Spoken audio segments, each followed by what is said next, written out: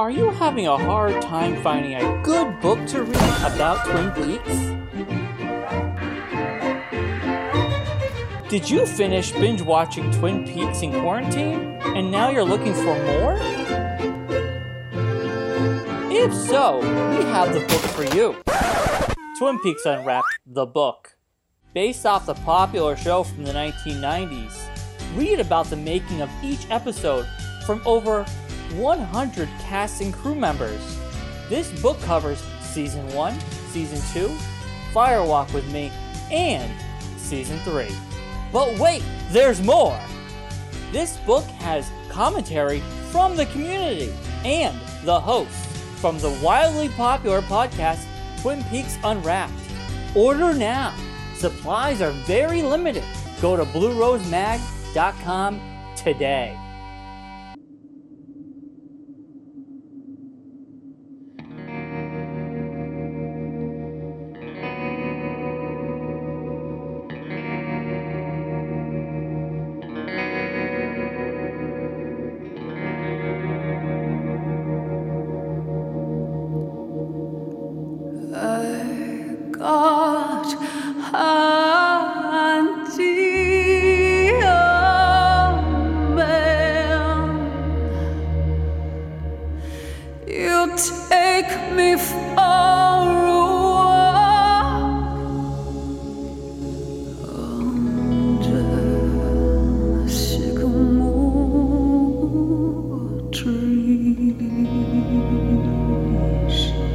Welcome to Twin Peaks Unwrapped. I'm your host, Ben Durant, and beside me is Brian Kazaska. Happy New Year, Brian. Happy New Year, Ben. We're back. 2020. Not that we left, really, but we're back. I mean, honestly, we really, the last time we actually recorded anything that was like around the time it was released, possibly could have been our Thanksgiving community feedback show. Oh, yeah. And I do have one correction about that. There was an article, we talked about a guy who fell in love with his log or whatever, and I think it was Christian pointed out that it was from a fake webpage. And I was duped. I was duped. I gotta say, thank you to Scott Ryan for getting on his lawnmower and trying to make it to the party. He almost made it. He almost made it. He went around his house a couple times. For 2 hours. I cannot believe that he's done. He says he's done. Like he has finished his best of. It's the end of an era here. It is, and I was thinking about that. I'm going to just tell everybody the original idea for that show was a VR-themed one. Oh, now people are going to be like, where's the VR? No, they're not. Because it would have worked out perfectly because VR just came out, the Twin Peaks VR. Yeah, and I heard it's not that good. Is that right? Yeah. I hear there isn't much content. Right. I heard it's kind of... I will pay for it if you get it because I don't have a PlayStation VR. It's not on PSVR yet. It will be coming, though. It Yes. is coming. They don't have a date yet, but they did say it's going to be coming out for the PS4. Even though I said it's not that great, of course I'm going to get it. All right, I want to come over and Yes. I want to just we'll go talk to the about red room and... maybe we can record it and put it on our YouTube channel. Yeah, I like that idea. Yeah. But to go back to the original idea of our best of was VR, and Scott would go through different movies and stuff, and it would connect to the interview.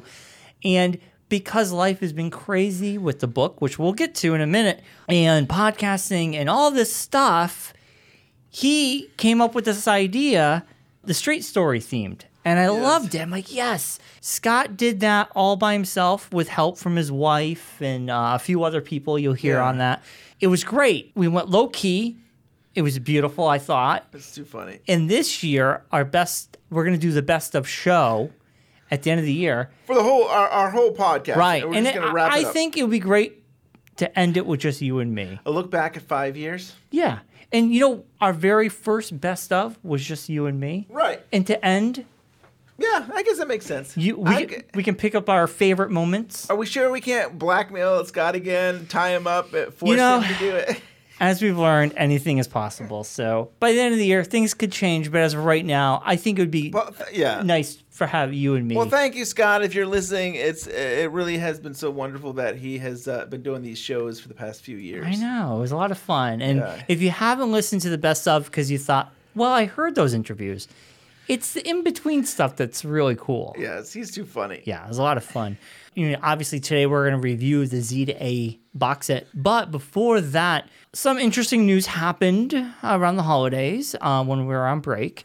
And one of that being the Twin Peaks Festival being moved and being taken over by someone else. Yeah, I mean, CBS basically took back the rights, or they basically said they're going to be the ones.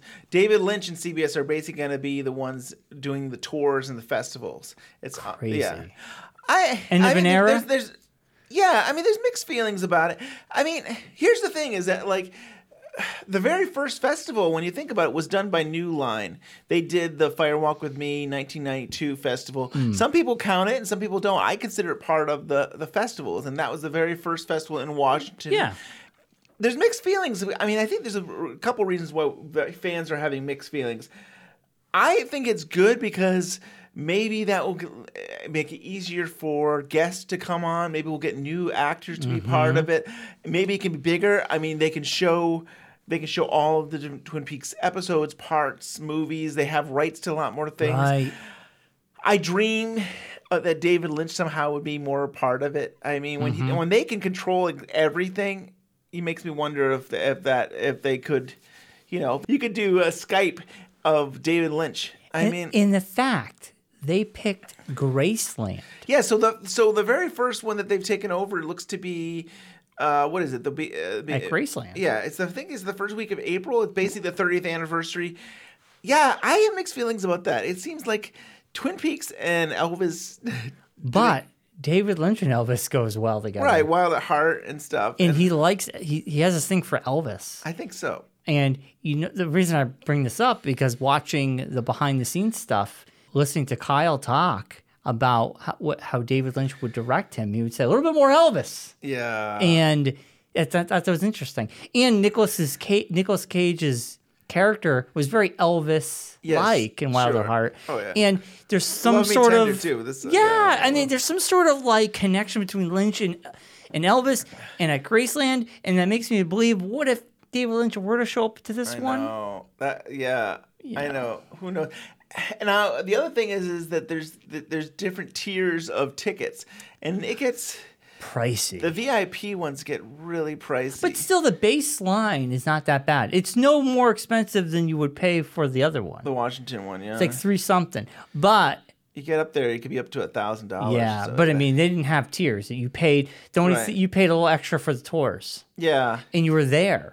This, you're missing out on the waterfall. You're missing the whole location. That's the only thing I personally have a mixed feeling about. Yeah, Graceland's pretty awesome. Other than the whole David Lynch connection I just brought up, it's not the feeling of Twin Peaks. I will say though, we've done the Great Southern, gone to the Festival of Disruption. We've done all these type of things. It really ends up being the people, though. Like you could put us anywhere, and it's the people that love Twin Peaks that make it so special. So I totally agree with that. I mean, it really is. If you take away all the trees, you take away all the waterfalls, you take away all that stuff, and it's just the people. Yeah, it's kind of what it's all about anyway. So you're right. I mean, you could have this anywhere, and it'd still be special. And I think there's still more information to come. I don't think we have a schedule on what they're going to actually end up doing. I want to believe that there'll be some kind of big news, something Twin Peaks related might happen. I would love to believe that Dave Lynch would, Skype in, or maybe he would just do what we did the 2017 one, and Sabrina's going to be at this, I think. So maybe she'll bring the phone and say, "Hey, David's there in spirit." Right, right. This happens around the 30th anniversary, the beginning of April. But there's something else that comes out at the beginning of April, our book. Yes. And I'm going to segue right into the book. How is the book going? Well, Ben, the people we hired to write it are doing a very good job. No, we have an update on the book. We're getting very close to completion. Yes. But we're kind of like in this editing. We're pretty much close to the editing phase of reviewing and it's on track to come out in April. Very exciting. We're very excited. All the people who pre-ordered in January, this month that you're hearing this, should be and will be getting the special podcast this month. We've hit 200. Yeah, thank you so much. We are there. We thank you to everybody who has pre-ordered. We made that goal I think that was. I mean, I don't even know how we came up with the 200. It was our 200th anniversary. I mean, right. 200th show. So I think we did 200. But also that 200 helps with the cost of just printing the book. So those pre-orders are really make it so that we are able to actually even do this. Yeah, and we cannot express how grateful we are for the fact that you guys put your money down. My family appreciates that I'm not going into debt over printing books. Your money pre-ordering this book is helping us print this book, and it's just like beyond words. I can never ever express how I feel.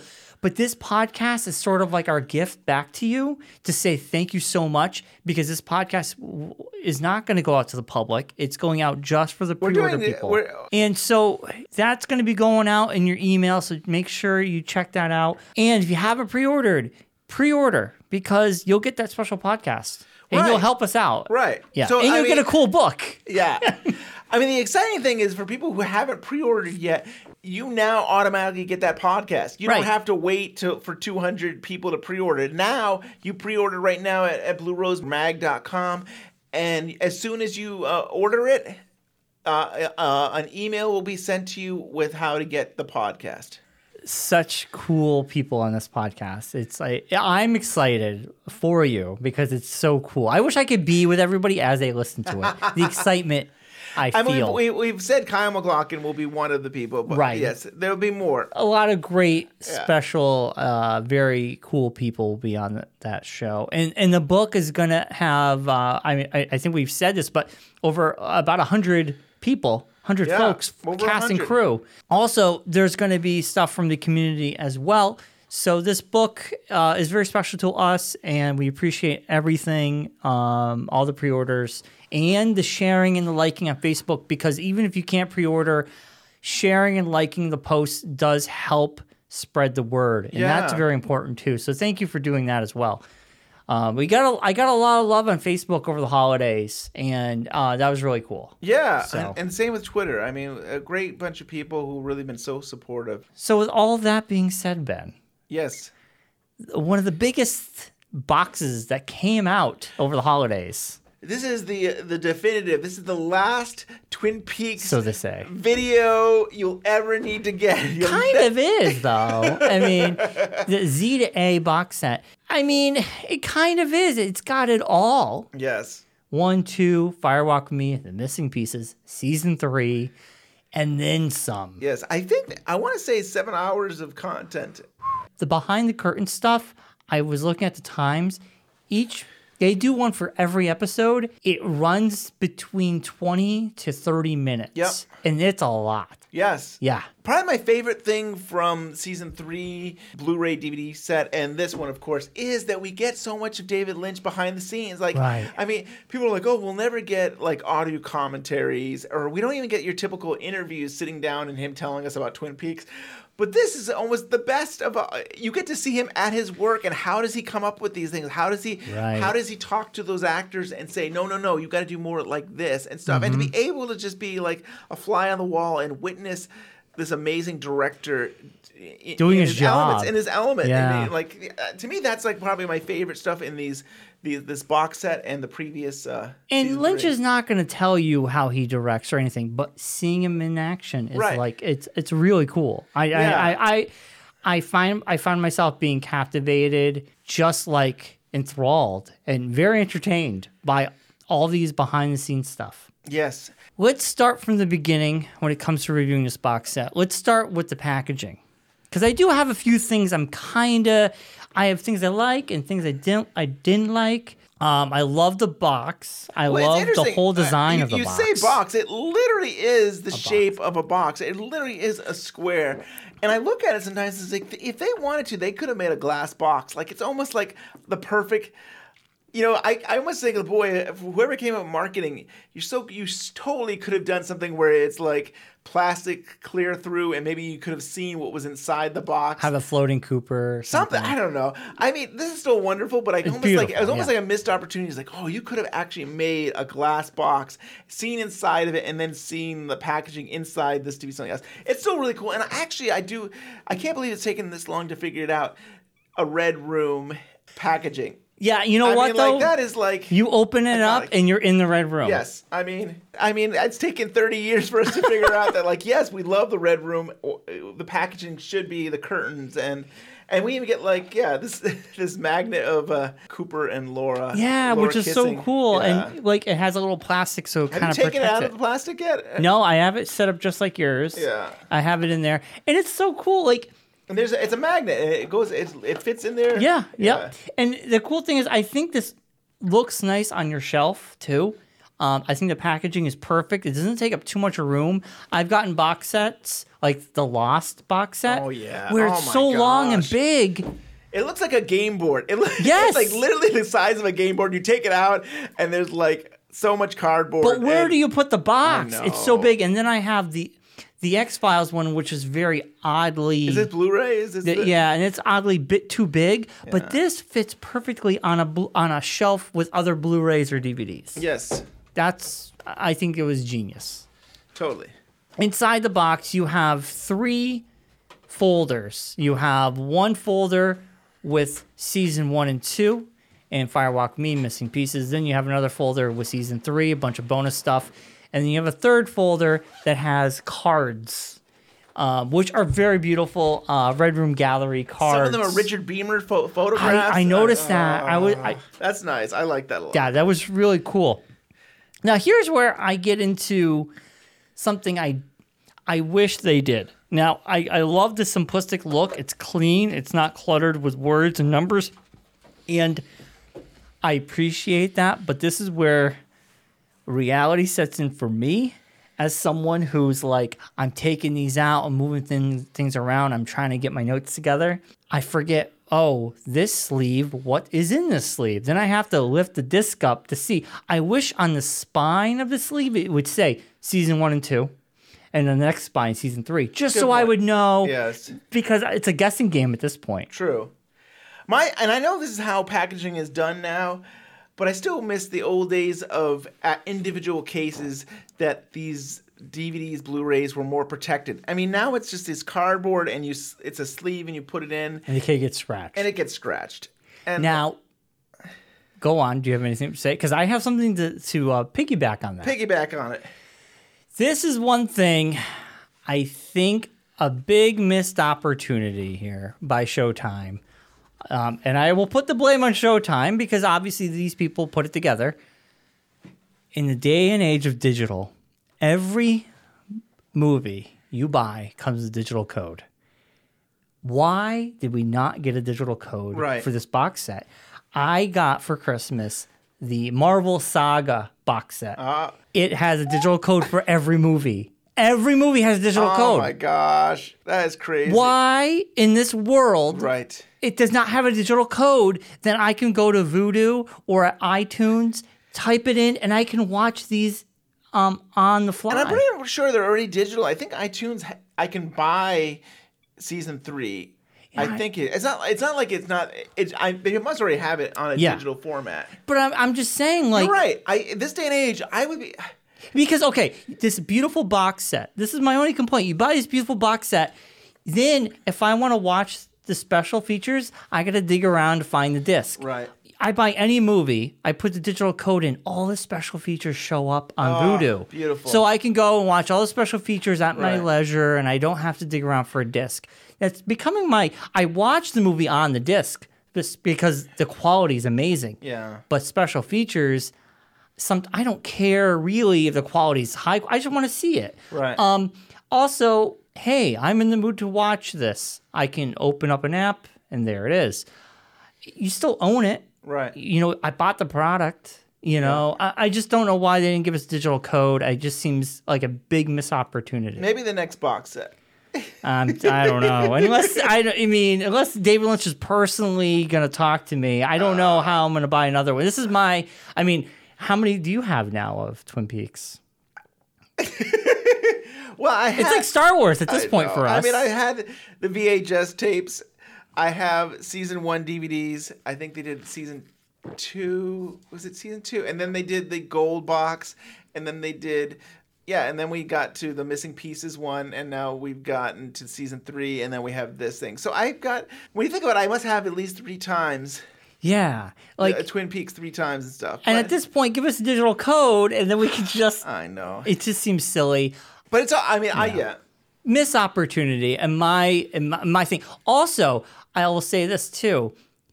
I don't know anything how these are made. I don't know any of this, but we did get the 4K versions of episode 8 and the pilot, but this is on all Blu-ray. You know, everything's on Blu-ray other than that special thing. If they given us a code, that code could have been basically for a 4K version of the entire thing of season 3. Do you know what I'm saying? Because the digital versions are 4K. Right. They could have saved money. Well, no, I mean, this is my belief that in 5 years we will be getting a 4K version of everything. Maybe. I feel like this is a test that was like a test disc to see like what do people think and let's test it out. And in 5 years they will come out with another version. I don't know if I would buy it in 4K. I know. Well, that's a good segue for me. So. Yeah.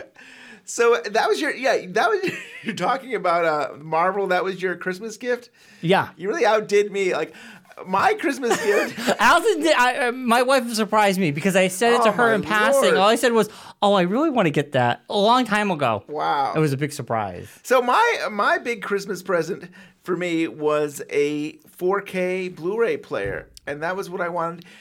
So you can see this beautiful. So I can experience. I mean, I've had a 4K TV for a few years, and I've never gotten to see probably the best quality. I mean, I guess we do stream 4K, but you still can't. It's not the same. I still think the quality is better on a disc than on streaming. Hands down, it's compressed. Right. But on disc, yes. So I mean, beautiful. for me, it was like I'm gonna see how the best quality I can see on this TV.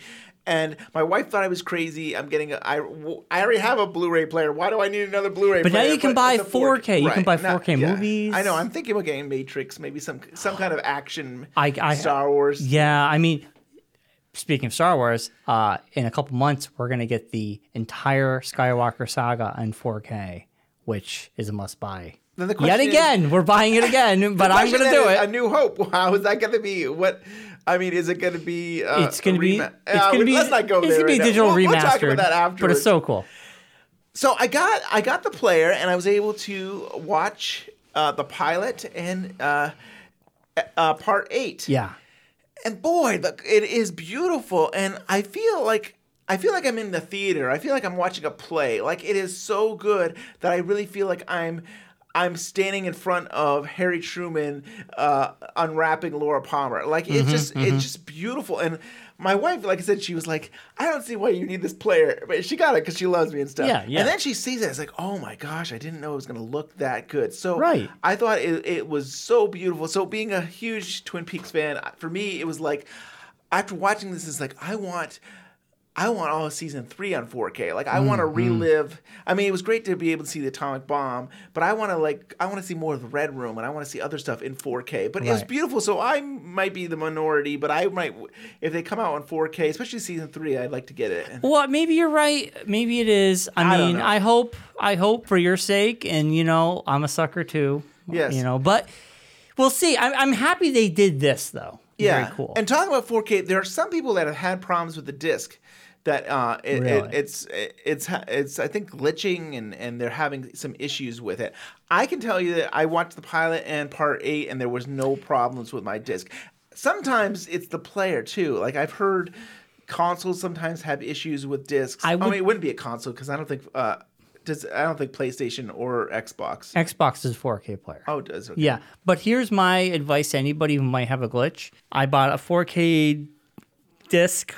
And I made the mistake of grabbing it out of the case poorly, and my fingerprint just got on inside, and I played it in the middle of the movie, stopped. I was like, what? Took it out, and there's my fingerprint. So I got you get one of those pieces, you get those cloth, microfabric cloth. I lightly got rid of my fingerprint, put it back in, no problem. So just an off chance you have a problem, check for those fingerprints. I actually think I was looking at my disc today, and I might have some fingerprints on them. So I might have the laser is so sensitive when it comes to 4K. DVD, you could scratch the living crap out of that thing and it's going to work. Blu-ray got a little bit more sensitive. 4K for me, my fingerprint made mine. Check that out. Maybe, so did you watch? Did you watch the pilot? Yeah. And for me, I mean, it looked beautiful. It does. It looks so. I couldn't say it any better. You saw the pores of people's skin, and it's like the detail. It was just like. What else do we want to talk about? Well, I have one thing about the packaging before we go. Okay. Before we move on to like the special features. I don't know if anybody else noticed this. The piece of paper that wraps on the back and that gives you the details of everything has Cooper's quote from the pilot, and the timestamp is wrong. It is. The timestamp is 7:30 a.m. February 24th, but in the show, it's really 11:30 a.m. February 24th. I thought that was an odd mistake. It really was. I don't know how they got it so wrong. For it to make a mistake like that just seems odd. Yeah, I don't know how they got. You noticed that too? I was like, oh yeah, it was really odd. I'm like, no, it wasn't 7:30 a.m. Right. And I go to IMDb, look at the quote. I'm like, yeah. Whoever was typing in, literally was 7:30 a.m. Yeah. And they're tired, and they're like, they're supposed to write 11:30, and they're like, oh, it's 7:30 in the morning. I'm so tired. And I gotta get this out. And they just wrote 7:30. I'm sure it was like a careless thing like that, where they knew what they were supposed to write, and they just typed in the wrong thing. Luckily, just the paper backing, they could change that. But this is a limited edition, so once it sells out, it's done. Yeah, 25,000 copies, right? That's right. It. Yeah, that's it. So then you can always be like, I want this for the wrong information. I thought that was an odd thing. But other than that, I love the packaging. I love everything about it.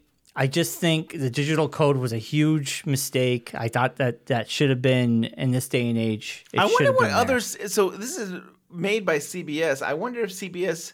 like with their other stuff. It's like Star Trek. I wonder if Star Trek, if they're doing digital, like it might just be that the company's policy not to do digital, offer digital versions. I thought the same thing too, and I was going to do some research and I forgot. Yeah. But how could you be like, does this come with digital code? I don't really know how to find that out.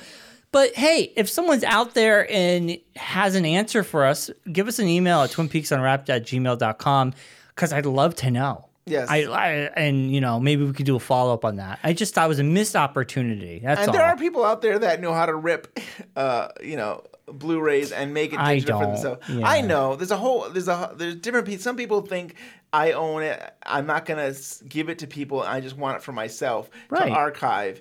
And have a backup. Right. Because I know I do get so concerned about... I care more about the extras than I do even about the show, because I've seen the show on Netflix and other places and Showtime. But yeah, to lose those extras, it'll be kind of sad. Right. And like I said, these discs are so fragile. If you get a scratch or anything, they're really hard to get a replacement or get them fixed. But let's dig into the special features, Ben. Behind the curtain.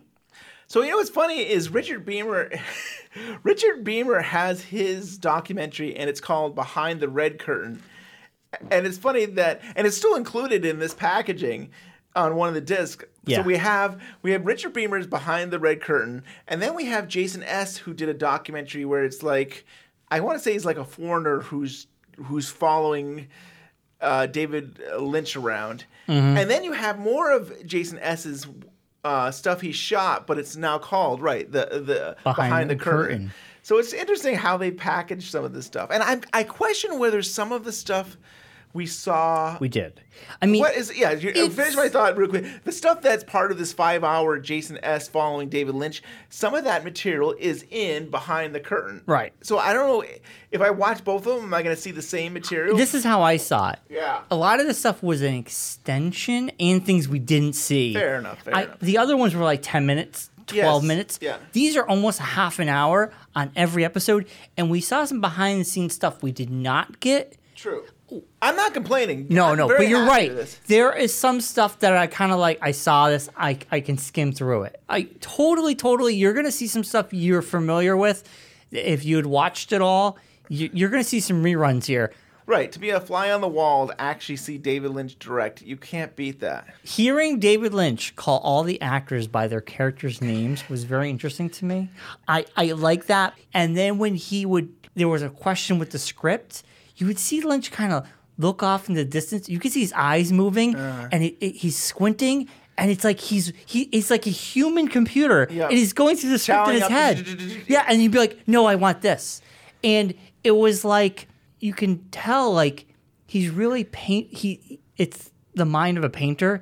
He's using these people to paint a picture to down to the T. Like he'd be like, "I want you this low. I want you to say it this slow. I want you to say it with this inflection." Yeah. Like the way he was molding people, it was like they were clay and he was the master. Very fascinating. And we still gotta look at this as this is an 18-hour movie. Like I was exhausted just watching him. How did he do it? I mean, from what we know, he was directing. He was helping out with makeup. He was helping out rewriting scripts. He was like. I'm going to jump to this part. One of my favorite things is with Sherilyn Fenn, and I like this one because this was a little bit more. This was extended from what we already saw. You can tell there's definitely this emotional bond between her and him. Oh yeah, but I didn't get this from the other one. This one I did. She was a very emotional. Before they filmed, during and after, and you can see the look on her face. To me, anyway, what I got of it was she didn't know where this was going. She didn't know what this all meant, but she truly trusts David Lynch. Yeah, to take her somewhere that she was like. You can tell she was very apprehensive about the whole thing. Like, I don't know where I'm going with this. Where are you going? And Lynch, I noticed one thing. There was no script involved. It was very like Lynch telling her the lines, she doing the lines, telling her what to do. She would do it. Right. I'm not saying it didn't happen, but I didn't see anybody behind Lynch saying, this is the line. Because you see that a lot where the PA or someone's like, you got to say, this is what you wrote, David, Right. But like, it was like very emotional.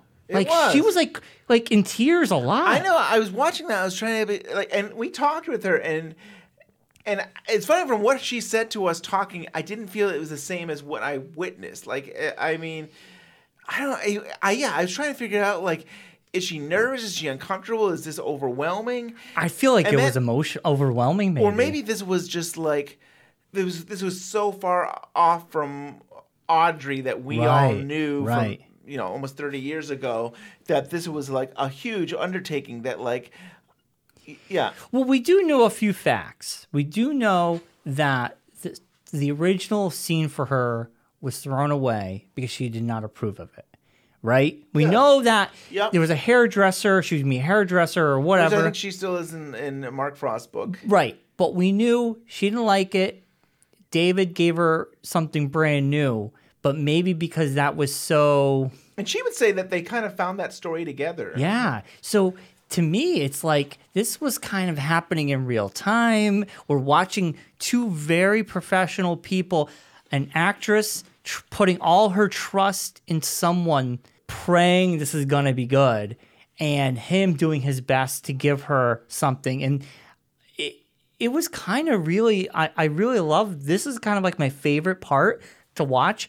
Also, it reminds me when we saw episode 12 together down at the fest. Now, mind you, she was there, but she didn't go for the screening. Yes. And we know that she was nervous. She didn't know what people were going to feel seeing her first scene. We all went nuts. Yeah. I mean, we all screamed when she showed up. But honestly, we were all very perplexed by the end of that, going, what happened? Right. Not in a bad way. It was more confusion. It was more like, where is she? What's going on? And she doesn't, there's so many questions. And she's married. In Twin Peaks Season 3, for me, and I'm sure for a lot of people, but for me personally, there were things that started off I wasn't sure about, and I didn't get, and I didn't get it. So I automatically was like, this is stupid. I don't know where this is going. But then when you go on that journey and then you get to the end, I liked it. Yeah. Like, I didn't like the beginning of Candy's arc.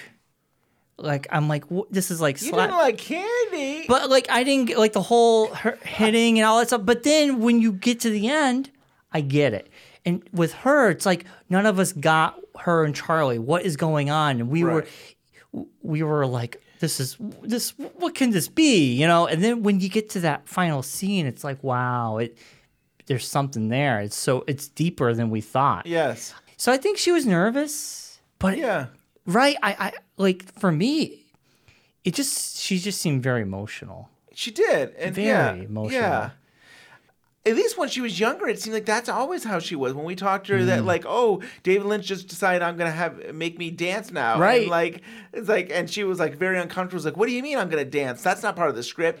Like I can be that way. That change is hard. You think you're doing one thing, and then you go off and do something else, and like, sometimes you kind of overthink things, and like, she's all of a sudden, if she was a hairdresser, and all of a sudden now she's married, and she's talking about these characters that we've never heard of, and she can't leave, and what's happening, and how am I playing this? Is this really happening? Is this a dream? Is this, how do you? If her and Lynch came up with this kind of together, this could be more personal to her than we actually know. True. It could be something deeper, meaningful to her that we'll never know, and maybe that's a good point. Maybe that's why it's so emotional.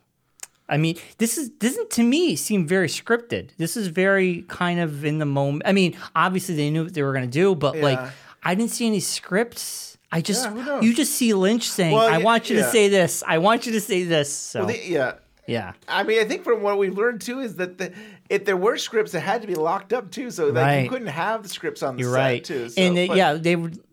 From what we learned was they had a day to look at. They had one page or one day. Or you could go back to a place that was, a trailer or wherever it was, and you could sign it out, look it out. You couldn't leave the room. Yes. And you look at it, and then you give it back, and yeah, it's crazy.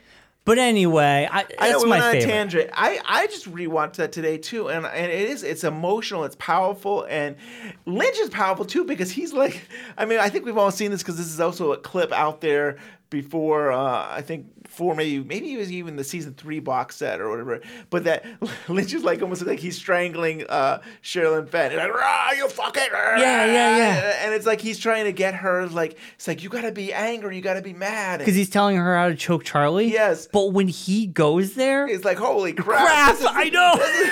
This is I don't want to mess with David Lynch. Oh my god, he goes from gee golly old cherry pie to I'm gonna kill you, serial killer. David Lynch, the serial killer. The anger in his eyes were like frightening. Yes. You never want him on your bad side. Keep meditating. Please don't. Keep the meditation going. Yes. Yeah, that was really good. So I don't know if you, I spend a lot of time on Twitter, but you go on Facebook, you do, I think, Reddit and stuff. But one of the things that came up, Welcome to Twin Peaks, Peter Dom came across was Beware of the 13th Sycamore. And so it was part 1 behind the scenes footage, and you're in the I call it the White Lodge, but you're in that black and white with the fireman and Cooper. And there's a point where the fireman actually has dialogue that says "Beware the 13th Sycamore," and people have wondered what that was all about. So that was cut and never made it to the show. And we saw behind the scenes stuff with the 13th Sycamore, with the trees. They filmed outside with the red curtain, and Cooper walks through it, and you saw the oil, the hole with the oil. Well, I think that would be 12 sycamores. That was. We learned that from Wyndham Earle, I think, who says there's 12 sycamores. So what's the 13th? So I think John Bernardi has brought this up. He did a post on the 25 years website, 25 years later, and I agree with him. I think he brought this up, but I feel like maybe it's the little man from another place. Yes. The arm. He might be in a sycamore tree. You're right. I kind of agree. I feel like that. Some people also think maybe it's a sycamore that's one. It's where the vortex is and the naked woman is. Now here's the other question: wasn't Dougie's street name Sycamore? Yes. That could be 13th too. Yeah, but my gut's telling me it's probably the arm. It's probably the little man from. You know what? Place. There's so many. I know, but it's funny that was just something that was dropped. But it's something that So one of my least favorite parts of season 3. My least favorite part was Freddy punching Bob the orb, because to me you can't fight this evil like that. But hey, it is what it is. But I love the behind the scenes. Behind the scenes of this one scene made the scene better for me. What scene is this? Freddy is punching the camera, and I loved how they put rubber around the lens of this camera, and it was like a steady cam jib sort of deal, and the guy was holding it, and he kind of looked like a cool little robot. He had the camera, and then he would lunge at Freddy Sykes, and then Freddy would punch the side of the camera, and he could give it a good whap. And at the end of the scene, he fractures the glass on the camera. It's all cracked. Well, all it was it is a glass protector. Yes, it's not and the actual glass. he just broke the protector, but it's cool. It is very cool. But it was such a cool thing to see how this wasn't done in post. Like, they didn't just make it look shaky. Practical effects. Yeah, and to kind of go along with this, it was actually really cool. David Lynch had a little a handheld, snap camera. He had it in video mode, and all those scenes you get of the shaky, it's him with the camera just shaking it. Right. And then he'd be like, action, and you just see him shaking it and be like, cut. So that's Lynch filming those really close-ups of everything shaking. I think the best example I thought was when you're in that red room and Cheryl Lee has to be taken away. Right. And they're having issues with... I guess they weren't allowed to like strap her up into the sky, and so they couldn't actually lift her up. Mm-hmm. And so they were going back and forth like, what do we do? And I think that Lynch decided, I will just manually take this camera and shake it, and it'll make you feel like she's being taken away. And it worked. It worked. I mean, love a combination of different things, but it was neat to see. There's one of those things like, what do you do when something doesn't work? And I love that Lynch's style is like, I'm going to do it myself. I'm going to come up with a solution for this and just do it. And Lynch knows when to let the professionals do it, and then he kind of knows when, hey, I can do this. And that's just, I don't know, just so cool to see him doing that. Even Lynch, he had his hands in everything, even filming some pivotal moments. The Freddy scene is my favorite, punching Bob, but that behind the scenes I thought was just so cool. Like, I love the technical stuff like that. So George Griffith, the Ray fucker there, he mentioned about how in part 8 of Behind the Scenes, all he says is tricked ya. And usually he says tricked you, fucker. But I guess the script said tricked you. So he doesn't explain it on Twitter, but it's at some point, I'm guessing David Lynch and him had a conversation and added the word fucker. But it's classic Ray to think that, like, first, Mr. C always calls him Ray the fucker there, and then to have him come back and say to Mr. C, tricked you, fucker. I know, it's just a classic line to me, and it's funny to hear that wasn't even in the script. At some point I guess they're playing around doing that shot, and we don't get to see it in the Blu-ray. I mean, in this box set, all we hear is that he's saying just tricked you. Yeah, that's kind of cool. I don't know. So somewhere, I'm hoping that at some point George will share that story of how that came about. I know it's just one word, but it's still that emphasis, and I think it's to me it's more powerful than just saying tricked you. Yeah. Oh, definitely. It's sort of like in Star Wars when Akbar says it's a trap. Yeah. The original line was not that good, and they said it's a trap. Oh yeah. But the original line was like, don't go there. I don't know. It was lame. It was like, when you look it up, it was a lame line. But sometimes when you come up with something on the spot, it's even better than what was written in the script. Yeah. So speaking of actors and stuff, I mean, we did lose Robert Forster this year. It's really cool to see some behind-the-scenes Jack Rabbit stuff with him. Oh, yeah. And I think those moments are really, like, worth having now. This is just a really cool scene. It's between Robert Forster and David Lynch. He's going over some lines about... I'm thinking this happens after they go through everything, and they come back, and Robert, he says the time... I think it was 12:43, and basically saying time hasn't passed. He's setting his watch, and David Lynch they're talking it over, and then Robert Forster goes, "Oh, it really is 2:43." Now, don't quote me on the time. That's what I remember it as. But he goes, "It really is 2:43." And then David Lynch, he turns into a kid. He turns into like a kid. He's like, "Ooh, that really is creepy." And like, but the way he loves numbers. Yeah, he loves numbers. And we learned that from his memoir about numbers, about licenses, and the time he wakes up. But when Robert Forster said that, there was just this life in Lynch that like was just like, ooh, that really is creepy. Yeah. Like, he's one of us. You know, he gets excited by these little tiny coincidences. Right. And I thought that's just like a cool little moment that they captured on film. That's really awesome. Yeah, that's really cool. Kind of cool. Like, oh wow, because they're talking about this time, but it really is that time. Right. Lynch is very serious and he wants to get down to business and he doesn't want to mess around. He gets stuff done. But there are these moments where he can kind of like laugh and chuckle and just enjoy the moment and stuff. And I love seeing that too while it works. Especially I see it with Kyle. You know, when he hangs out with Kyle, he's best friends with them and they kind of kid around a little bit. And speaking of Kyle, every time there was a Dougie Jones scene, before they get into it, he'd be like, "Remember, you're a drunk imbecile." That was his thing. So Dougie Jones was a drunk imbecile. He would use those words. You're drunk. You're an imbecile. Right. You're drunk.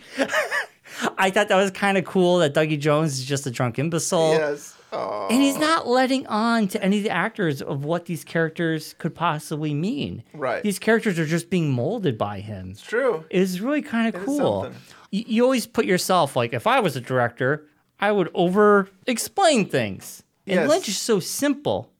Just like, here's a couple words. Yes. That's all you need. Yes. You know, it's so interesting how he does this. He has something, you're right, it only needs a couple words, like slower, louder. Drunk imbecile. Go with it. Go with it. Also, to kind of go back, like, I was tired, like, I was exhausted watching this. And, they mentioned how they did this for 9 months. And nights and days, and Lynch was doing everything. And this man just is full of energy. It's amazing. Like, that's a long time, 9 months. Yeah, I guess it was not. I was counting. I was thinking September to May. Yeah, that really is 9 months. Yeah, they mentioned it was like 9 months. I mean, it's interesting to see that, there's this part where they go on a holiday vacation. Like, I think that they might be at the 12 sycamore trees, and they're like, okay, that's a wrap. Merry Christmas. Merry Christmas. That we'll be back after the holidays. But it's kind of funny to see, like, that work, and now let's take it. I mean... Yeah, you're only on vacation for like a week or two, and then right back at it. I'm sure Lynch was doing stuff. Yeah, and I did appreciate. I don't know if it was every scene that they did this, but I did appreciate when they gave us the date because of course, it's not going to be in the order of the parts. So, oh God, it was everywhere. It was everywhere. I mean, like they did some things in this one, they did some here, but it must be very confusing to the actors. Like, right, like watching this was probably a big experience because none of them like. I filmed this first, but that was at the end. Right. I filmed this in the middle, but that was in the beginning. Yes. Like, it was like a big puzzle. It's true. This is why I'm saying it was him and Dwayne Dunham are amazing. Yes. Like, just to have everything in order, and it's just an amazing work they did together. Also, before we move on to the interviews and stuff, episode 8, seeing... the radio station and the diner stuff was really cool because that's something we didn't really get into. We saw them making the radio station, right, but we didn't get to see behind the scenes of him in the diner with the waitress and then with the radio DJ and the secretary. And also, you got to see a close-up of the woodsman without the filters they would put on for the show. And you're right, it wasn't black. It was like green and different colors. And that's what Debbie told us when we interviewed her. And I didn't see it watching the show. I mean, it's hard because it's black and white. Right. But yeah, to be able to see it. In color. You're like, wow, it was totally different. Right. And it was kind of cool. The coolest part, you got to see behind the scenes with Lynch working with the little girl in bed. He makes this little frog moth. He calls it a frog moth. Huh. And he makes a prop. And he puts it on the bed. And he goes, there it is. It's going to go in your mouth. And then she's laying there. She's like, oh, hi, buddy. And it's this little prop. And it was so cool. It looks totally different. David Lynch made it. Yep. I mean, I wonder where that prop is to this day. I know, that'd be cool to get, That's so cool. It could be their own toy line of. Oh God! You want to scare your child? Yes. But I thought this stuff was like really cool and worth buying this box set. Oh yeah, I mean, I'm so glad. I mean, I think we all thought there was. Maybe even Sabrina said it, that Jason S. there had recorded so much footage. Oh God! And it was like, I even think that's true with Richard Beamer. I don't know if any more of his work was actually put into this, but I mean, I knew there was more behind the scenes out there, and so great that we got that. And when they come out with their 4K version, I hope we get more. And we're all gonna buy it like suckers. Oh, this is nice. I just want to say, like, the Roadhouse music videos. I mean, that is so cool to be able to get, like, the whole version of it and not... Totally agree. And the quality of it, too. I mean, it looked great. Amazing. I don't know if it looked... To me, it looked better than the show. I don't know why that is, but, like, I was watching, it's like, this is really cool. Like, well, you don't have the credits rolling over it. You don't have maybe any... that's it. You're right. Maybe there isn't all this distraction and stuff. Yeah. Right. That's a great point. No credits, and then you don't have any cutaways to any characters. Yeah, they did have maybe a couple of them, but for the most part, it was just stage and audience. And I want to bring up one thing. The first thing I went to was the Julie Cruz performance because it perplexed me to no end why her performance was cut. And there was a whole question of whether she was upset about that. There was a lot of things happen we didn't understand. What was your feelings after seeing that? Okay, so that was the first one. I gotta watch this. It was very beautiful. It's an emotional, moving song. It was very well shot. I loved it. But after watching this, I can say personally, where that would have been, that music video was over 6 minutes long. I honestly believe Lynch or wanted it's for pacing. I think just seeing it out of context, it's a beautiful thing, right? But seeing it in the context of the show, now I know how long it was. I think maybe it would have taken away the whole mood. I agree. That's why. I agree. And it is kind of like a throwback to the reveal of who killed Maddie there, right. or the killer and stuff, yeah. And you have that same kind of thing. But it's almost done in reverse, where Laura is taken away, and that's the big reveal, and then you cut to the Roadhouse, and she's singing, and like. But when they show us in the show, you get the key moments of the song, right. Because the beginning of this song, like it's a couple minutes before she actually starts singing. Yes. It's very long. I agree with you. I think that because of the pace, like maybe it was in a different context. If it was like any other episode, you probably could have done the whole thing. But you're right. Because of the feeling of it, it would seem... Maybe it was just too long for pacing. It would. I think so. That's what I get. Right. Yeah. I mean, that's what I'm going to go with anyway. That's my feeling. And I'm going to get myself in trouble with this. I don't know if it was my favorite music video. Like, I love Julie Cruz, but like... It was very slow. It was slow. Compared to everything else. Yeah, and I love that music. I love everything about it, but it was like... I'm trying to even remember the audience. I'm trying to remember how the audience responded. They were just swaying. Yeah. It's just a sway. I'm not going to say... This is not in a derogatory way, but it's almost a mood killer. Yeah. Because you have a momentum happening, and you have all this stuff happening, and if you were to give us the 6-minute cut of this video... It could have killed it. Yep. And maybe, we don't know, but maybe they tried it out and they said, well, it does kill the mood. Yeah. Maybe we just want certain parts of the song. And I can see that now. I mean, you know, I don't think this is David Lynch style or Dwayne Dunham. But what I could see is if they did like a box within a box or a dissolve where you see Cooper's reaction for 6 minutes, but kind of like this kind of like, if you kind of saw the emotion of Cooper being lost, that he's lost Laura Palmer, and maybe you could hold on to it for a little bit longer, but you would need some other emotional thing to go, not just audience and Julie Cruz. I feel like you need to visually see other things from Twin Peaks. I think they made the right call. Yeah, me too. And you make a great point when you say that, because when you go back to when she sang at the Roadhouse in season 2, you have shots of of everybody in the Roadhouse almost deflating this emotional you have Bobby, weight. You have Donna, you have James, and you feel that emotion. And I think you need to do that again. And some people will almost feel like, oh, you're just repeating yourself. You're just repeating yourself. Even that they're kind of on that fine line of where they can go and stuff. So yeah. I think they made the right call. It's funny. Me I'm too. sure the first music video I watched had to be Shadows. Yes, of course. It's so good. I Yeah. don't know. I mean, it's the first one we saw, and Right. But it was good. It was. I really loved the music video. It's one of those things that I could just watch and just have going on in the background all the time. It's so entertaining. And this is why they should have done digital codes, because can you imagine you hop on the app, you just watch the music videos? Yes. Because you have it to on your phone, which David Lynch would love me to tell you. That But now you have to go get the disc out, know. put it in. Yeah, I know. You know? But it's nice. Yeah. Going into this, I knew the Roadhouse music videos were going to happen. I thought maybe we would get more than what was in the show. Like, I really thought we might get, like, another version of the Chromatics singing something else. But It just seemed to be the same. I mean, they stay strictly with what the show, which is cool, and I'm very happy. I'm not complaining, but at the same time, I was like, I feel like there's more out there than just. That's the 4K box set. They're gonna give us like the throwaways. Right, these are other performances we did not get to see.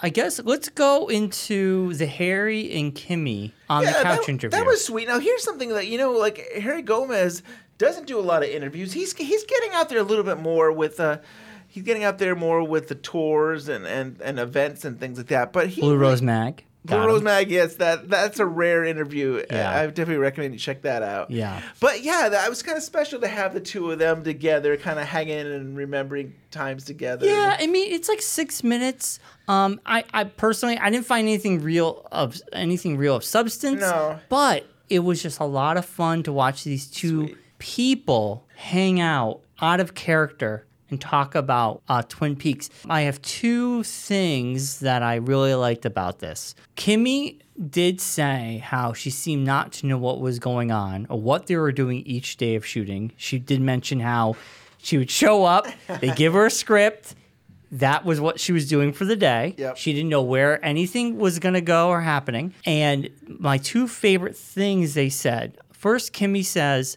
Season 3 opened up doors and made it bigger, which I thought was really cool. Yeah. And Harry said, I want people to tell me what Twin Peaks is all about. I want to know. These two characters are outside the mystery. Like, you have this big mystery happening. And they've always been outside the mystery. I mean, sometimes Andy would kind of like figure out the map or he would do something like that. Yeah. But they were always kind of outside. They were always the comedy and they were not really part of the big story. And then Andy gets swept into the mystery later on in the show. That's true. He does. And both of them do in a way. But it's weird. They start off in the outskirts. Right. And then they get Jack Rabbit's palace. Andy becomes part of that. And then he becomes almost like a key member of what's going to happen. But it's interesting how I love how Harry's just like, I want people to tell me what Twin Peaks is about. Because he's like, I don't know. Well, here's the other thing. Harry is an artist. Like, at the same time, I feel like that's an artist, something an artist would say. He's like, I have my own interpretation of things, but I want to hear what you have to say. Right, yeah. Before I forget, you reminded me of something else about how, Andy was taken away in the vortex and he was... And that whole Jack Rabbit stuff. Well, back to part 1 where we have Cooper and the giant fireman. So that scene goes a little bit longer, and the giant walks out of the black and white area and stuff. Mm-hmm. And then Lynch says to Cooper, he says, "Oh, look around before you walk out too."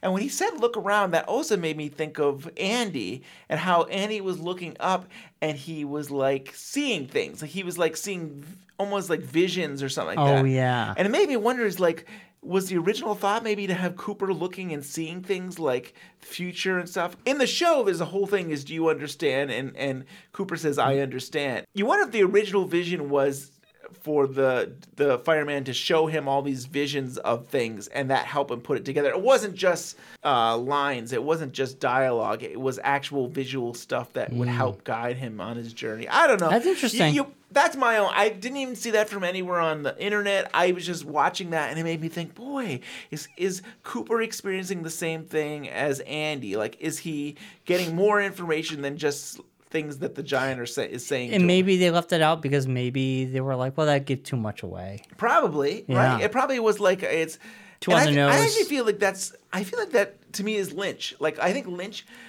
And I thought I read this somewhere. Lynch will kind of write stuff out there, and then he purposely starts editing things out that would make it so there's no way for you to actually process it fully, and like he wants people to just kind of figure it out themselves in their own right. Like he purposely it's like, yeah, we had this idea that Cooper was going to be able to see the doppelganger and he was going to be able to see this and information and put things together, but let's take that out, and now all he knows is like, I understand.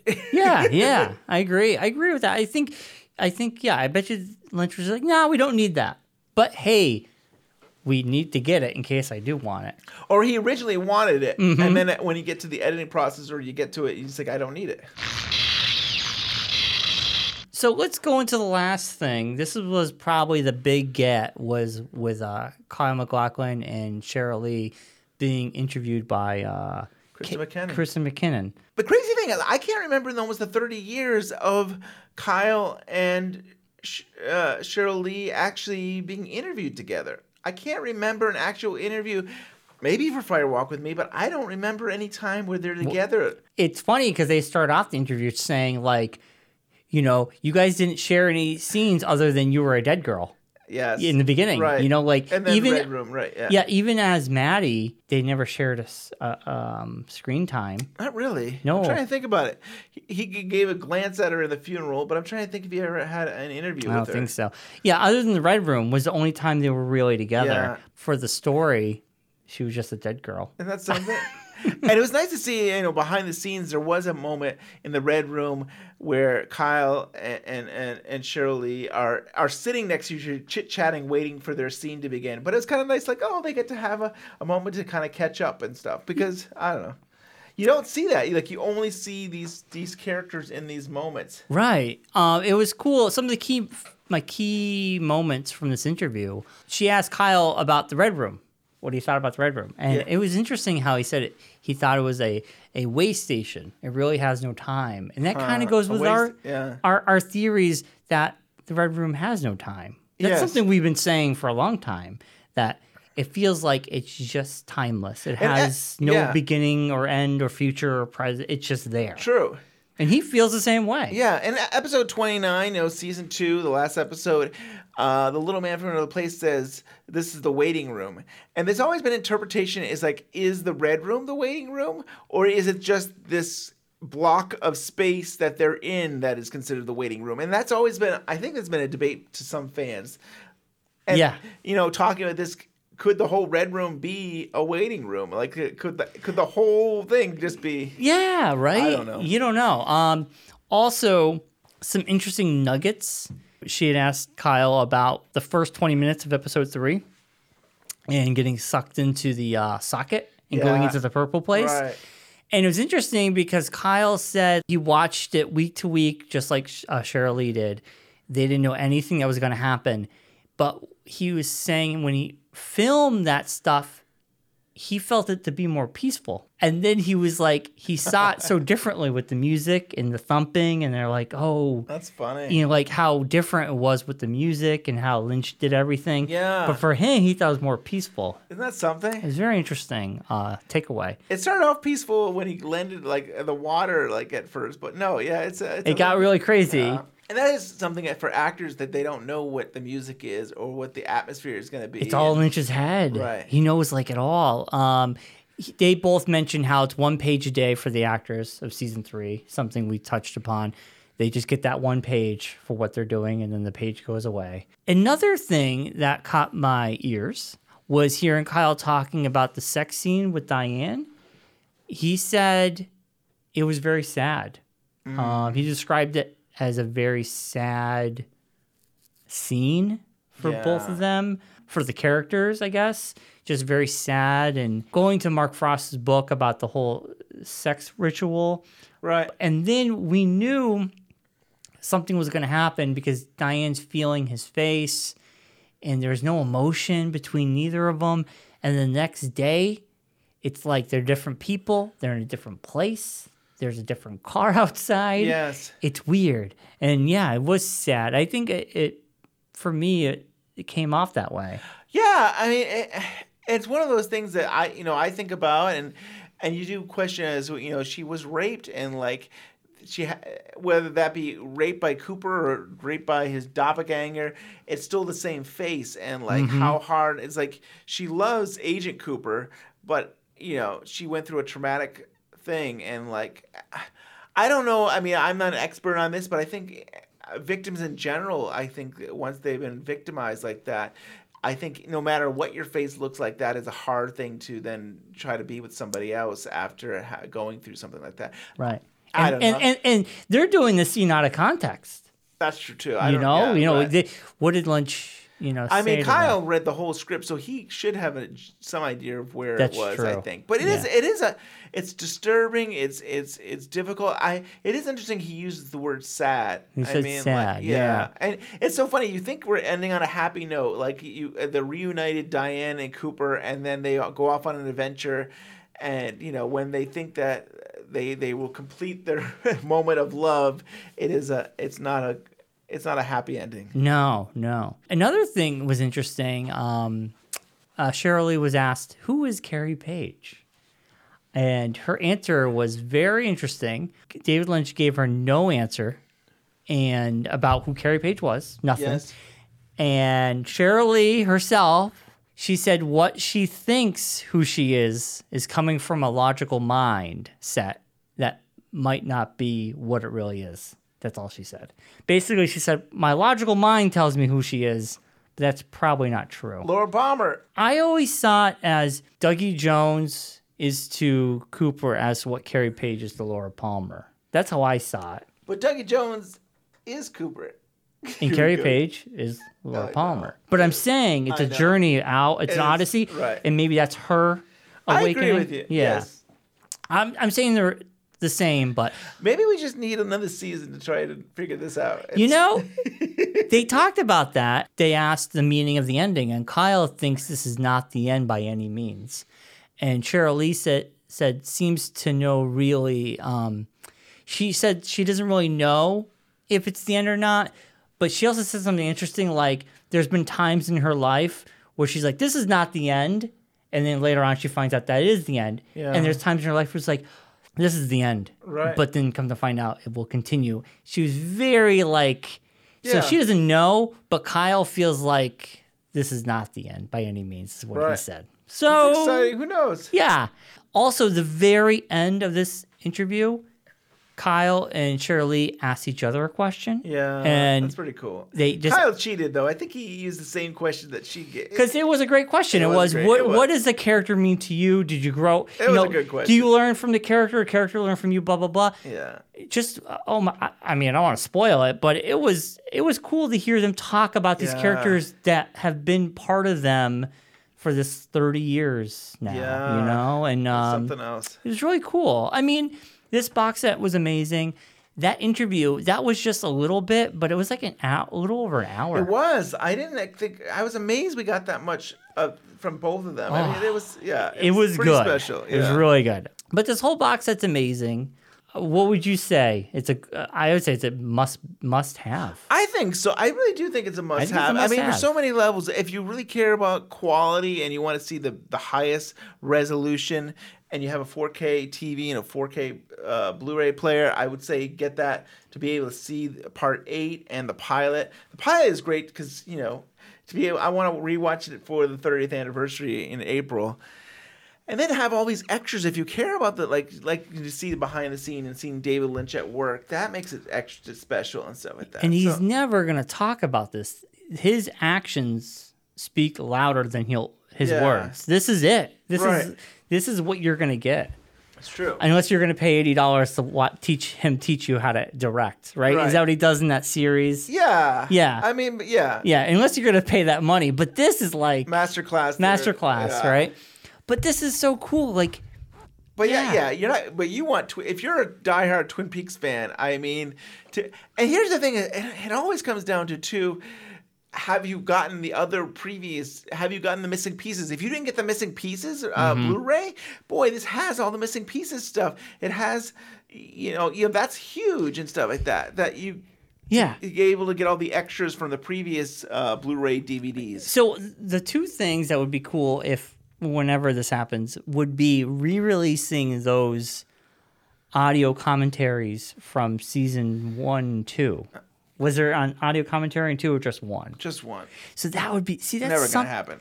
You think it's only on the gold box, right? Not even the gold box. What is that? Only on the DVDs that came out, the original DVDs? It's never going to happen. Lynch will never approve that. Those were good, huh? That's something I haven't heard.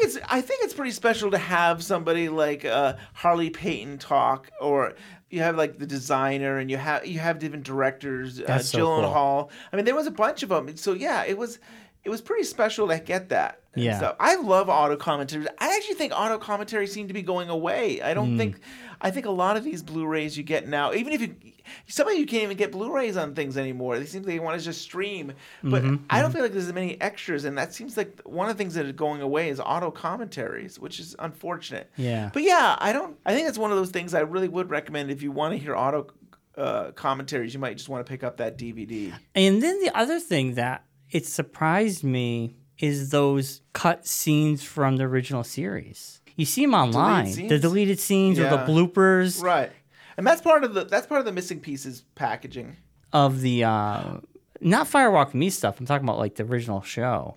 Oh well, I mean, so that goes back to Where are they from? Where do they originate from? Well, if you're talking what I think you're talking about, there was film footage that was thrown out, and people went through the trash, and they got deleted scenes and stuff. So okay, that's so those are things that like people found. They found like that's a shame. Bruce Phillips, who's a collector, he would make it available. Like I think when I was a kid, 15 and stuff, he had it on VHS. I think you can get it from DVD if you went to eBay and did Bruce Phillips. You could find some of his stuff. I will say the quality is horrible. It was probably like transferred to VHS, and then from VHS it was put on DVD. But the quality is horrendous. The sound is horrendous. But you kind of get to see a little bit of deleted scenes that are not going to ever probably be made available on Blu-ray or DVD. Because there was a great blooper reel of Miguel screwing up his lines or trying out different lines that came on YouTube. Okay. And I was just like, oh my God, how come we don't see this stuff? And they do. I mean, there are some. I mean, I know there's one she's on one of the packaging. I mean, but I don't know if that's the one you're talking about. Yeah. But you're right. There's stuff out there that I think has been lost, or they don't have anymore. And you might be able to get it through like Bruce Phillips on eBay or something. I'll have to check that out because that's kind of. I wish that kind of stuff existed. I know. Like, I'm like, what if we sent a package to Sabrina? We found this. Oh, but the quality is so bad. They can retouch it. They have the technology. I know. I mean, anyway. We are very blessed for all. We are very blessed for what we got. Totally. I mean, it is Z to A. It is a great box set. Again, 25,000 is all they're making. If I have some extra money, I might have to buy another one just in case I scratch up this one here. For the price, it dropped down. I think it's like a little over 100, 130, 120. Some places it's gone down to 80. Like holy mackerel! I think it was on Amazon. Maybe it was limited time. It was like $80. Wow. So I can look right now, but I'm sure it's not that price anymore. But I think the other day it was $80. But get it while you can, folks. We highly recommend it. Oh, it's now on Amazon currently 110. But 110? That's still cheaper than... I know. Was it 150 originally? 150 originally. Yeah. And then I think when it got released, it was like a 130. Yeah. It dropped. But still, it's a great present to that Twin Peaks fan in your life or to yourself. As Cooper would say, give yourself a present. Give yourself a present. I want to know, will Firewalk with Me be put on 4K for the 30th anniversary when it comes, which is still 2 years away? It's interesting they didn't put that in 4K for this release. Right. That's what I mean. I'm always thinking ahead. It's like, for the 30th anniversary of Firewalk with Me, which is 2 years away, will they be putting it out? Is it more than... Yeah, it's about 2 years away. I would think it would be beautiful on 4K. Yeah. I mean... Why not? I think that's one of my favorite Lynch's movies. It's interesting. It's my third. Like I have Firewalk with Me on the first box set. They put everything together. Right. Then I have the Criterion version. And now I have the I have the version that comes with this. So it's getting up there with Star Wars. It's like I have Star Wars on VHS twice, DVD, Blu-ray. Every 5 years, you got to upgrade to the next thing. I know. But it is really cool. I mean, I think we'd love to hear what if you guys, if anybody's listening and you bought this set, what do you think about it? You can email us, you can write to us. Give us an email at twinpeaksunwrapped@gmail.com, or you can go on Twitter at Twin Peaks Unwrapped. Ben's always on there. You can like us on Facebook on Twin Peaks Unwrapped. I'm usually the Facebook guy. Also, you can give us that 4-star review and a nice little write-up on iTunes. And we're on Spotify, Google Play, all your favorite podcasters at this point, I think. Also, a big thank you to everybody who pre-ordered the book and who will potentially, hopefully, pre-order the book in the future. You'll be getting that special podcast this month. So we thank you. Yeah, the podcast could be out by the time that you're listening to this. And if that's true, if you haven't pre-ordered, you could pre-order right now and instantly get the podcast, that exclusive preview podcast.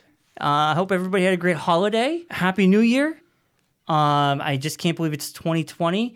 This is the last year for Twin Peaks Unwrapped. We have, I can give you a quick little preview. We have a lot of cool things in store for this year. We have community rewatches. We're trying to finish season up to season 2 here. We're trying to get that done before the end of the year. We got 2 more madnesses. We're going to be doing season 3 madness. Ooh. And then we're going to end the year off with one epic madness, which will be last madness. One last madness. We're going to be touching upon things that we haven't in the last 4 years that we want to get to this year. I'm not going to say what they are because if I do, I'll jinx it and we won't do it. We have a lot of cool and special things in store for the year of 2020. This is the end of our journey this year, so we'll just soak it all in and enjoy every day. And we're so thankful for that you've joined us on this journey. Right, yeah. So thank you so much. And we'll be back in 2 weeks, a week or so. We don't know when. See. We here's the thing is, we've got about 40 episodes to fit into this year. So, we won't be on every week, but at some point, we're going to be on a lot more regularly and stuff. We're still working it out, but we're definitely going to be... some months you might get more episodes. So we have some wiggle room. Oh, yeah. So... it's going to be a lot of fun. Just keep your podcaster tuned in to Twin Peaks Unwrapped because it's going to be... Subscribe and you'll just get it instantly. Yeah, you'll get it instantly. Thanks.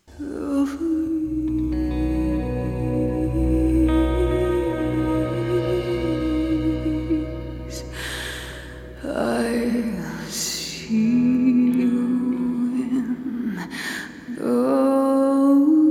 trees. I see the trees under the sycamore.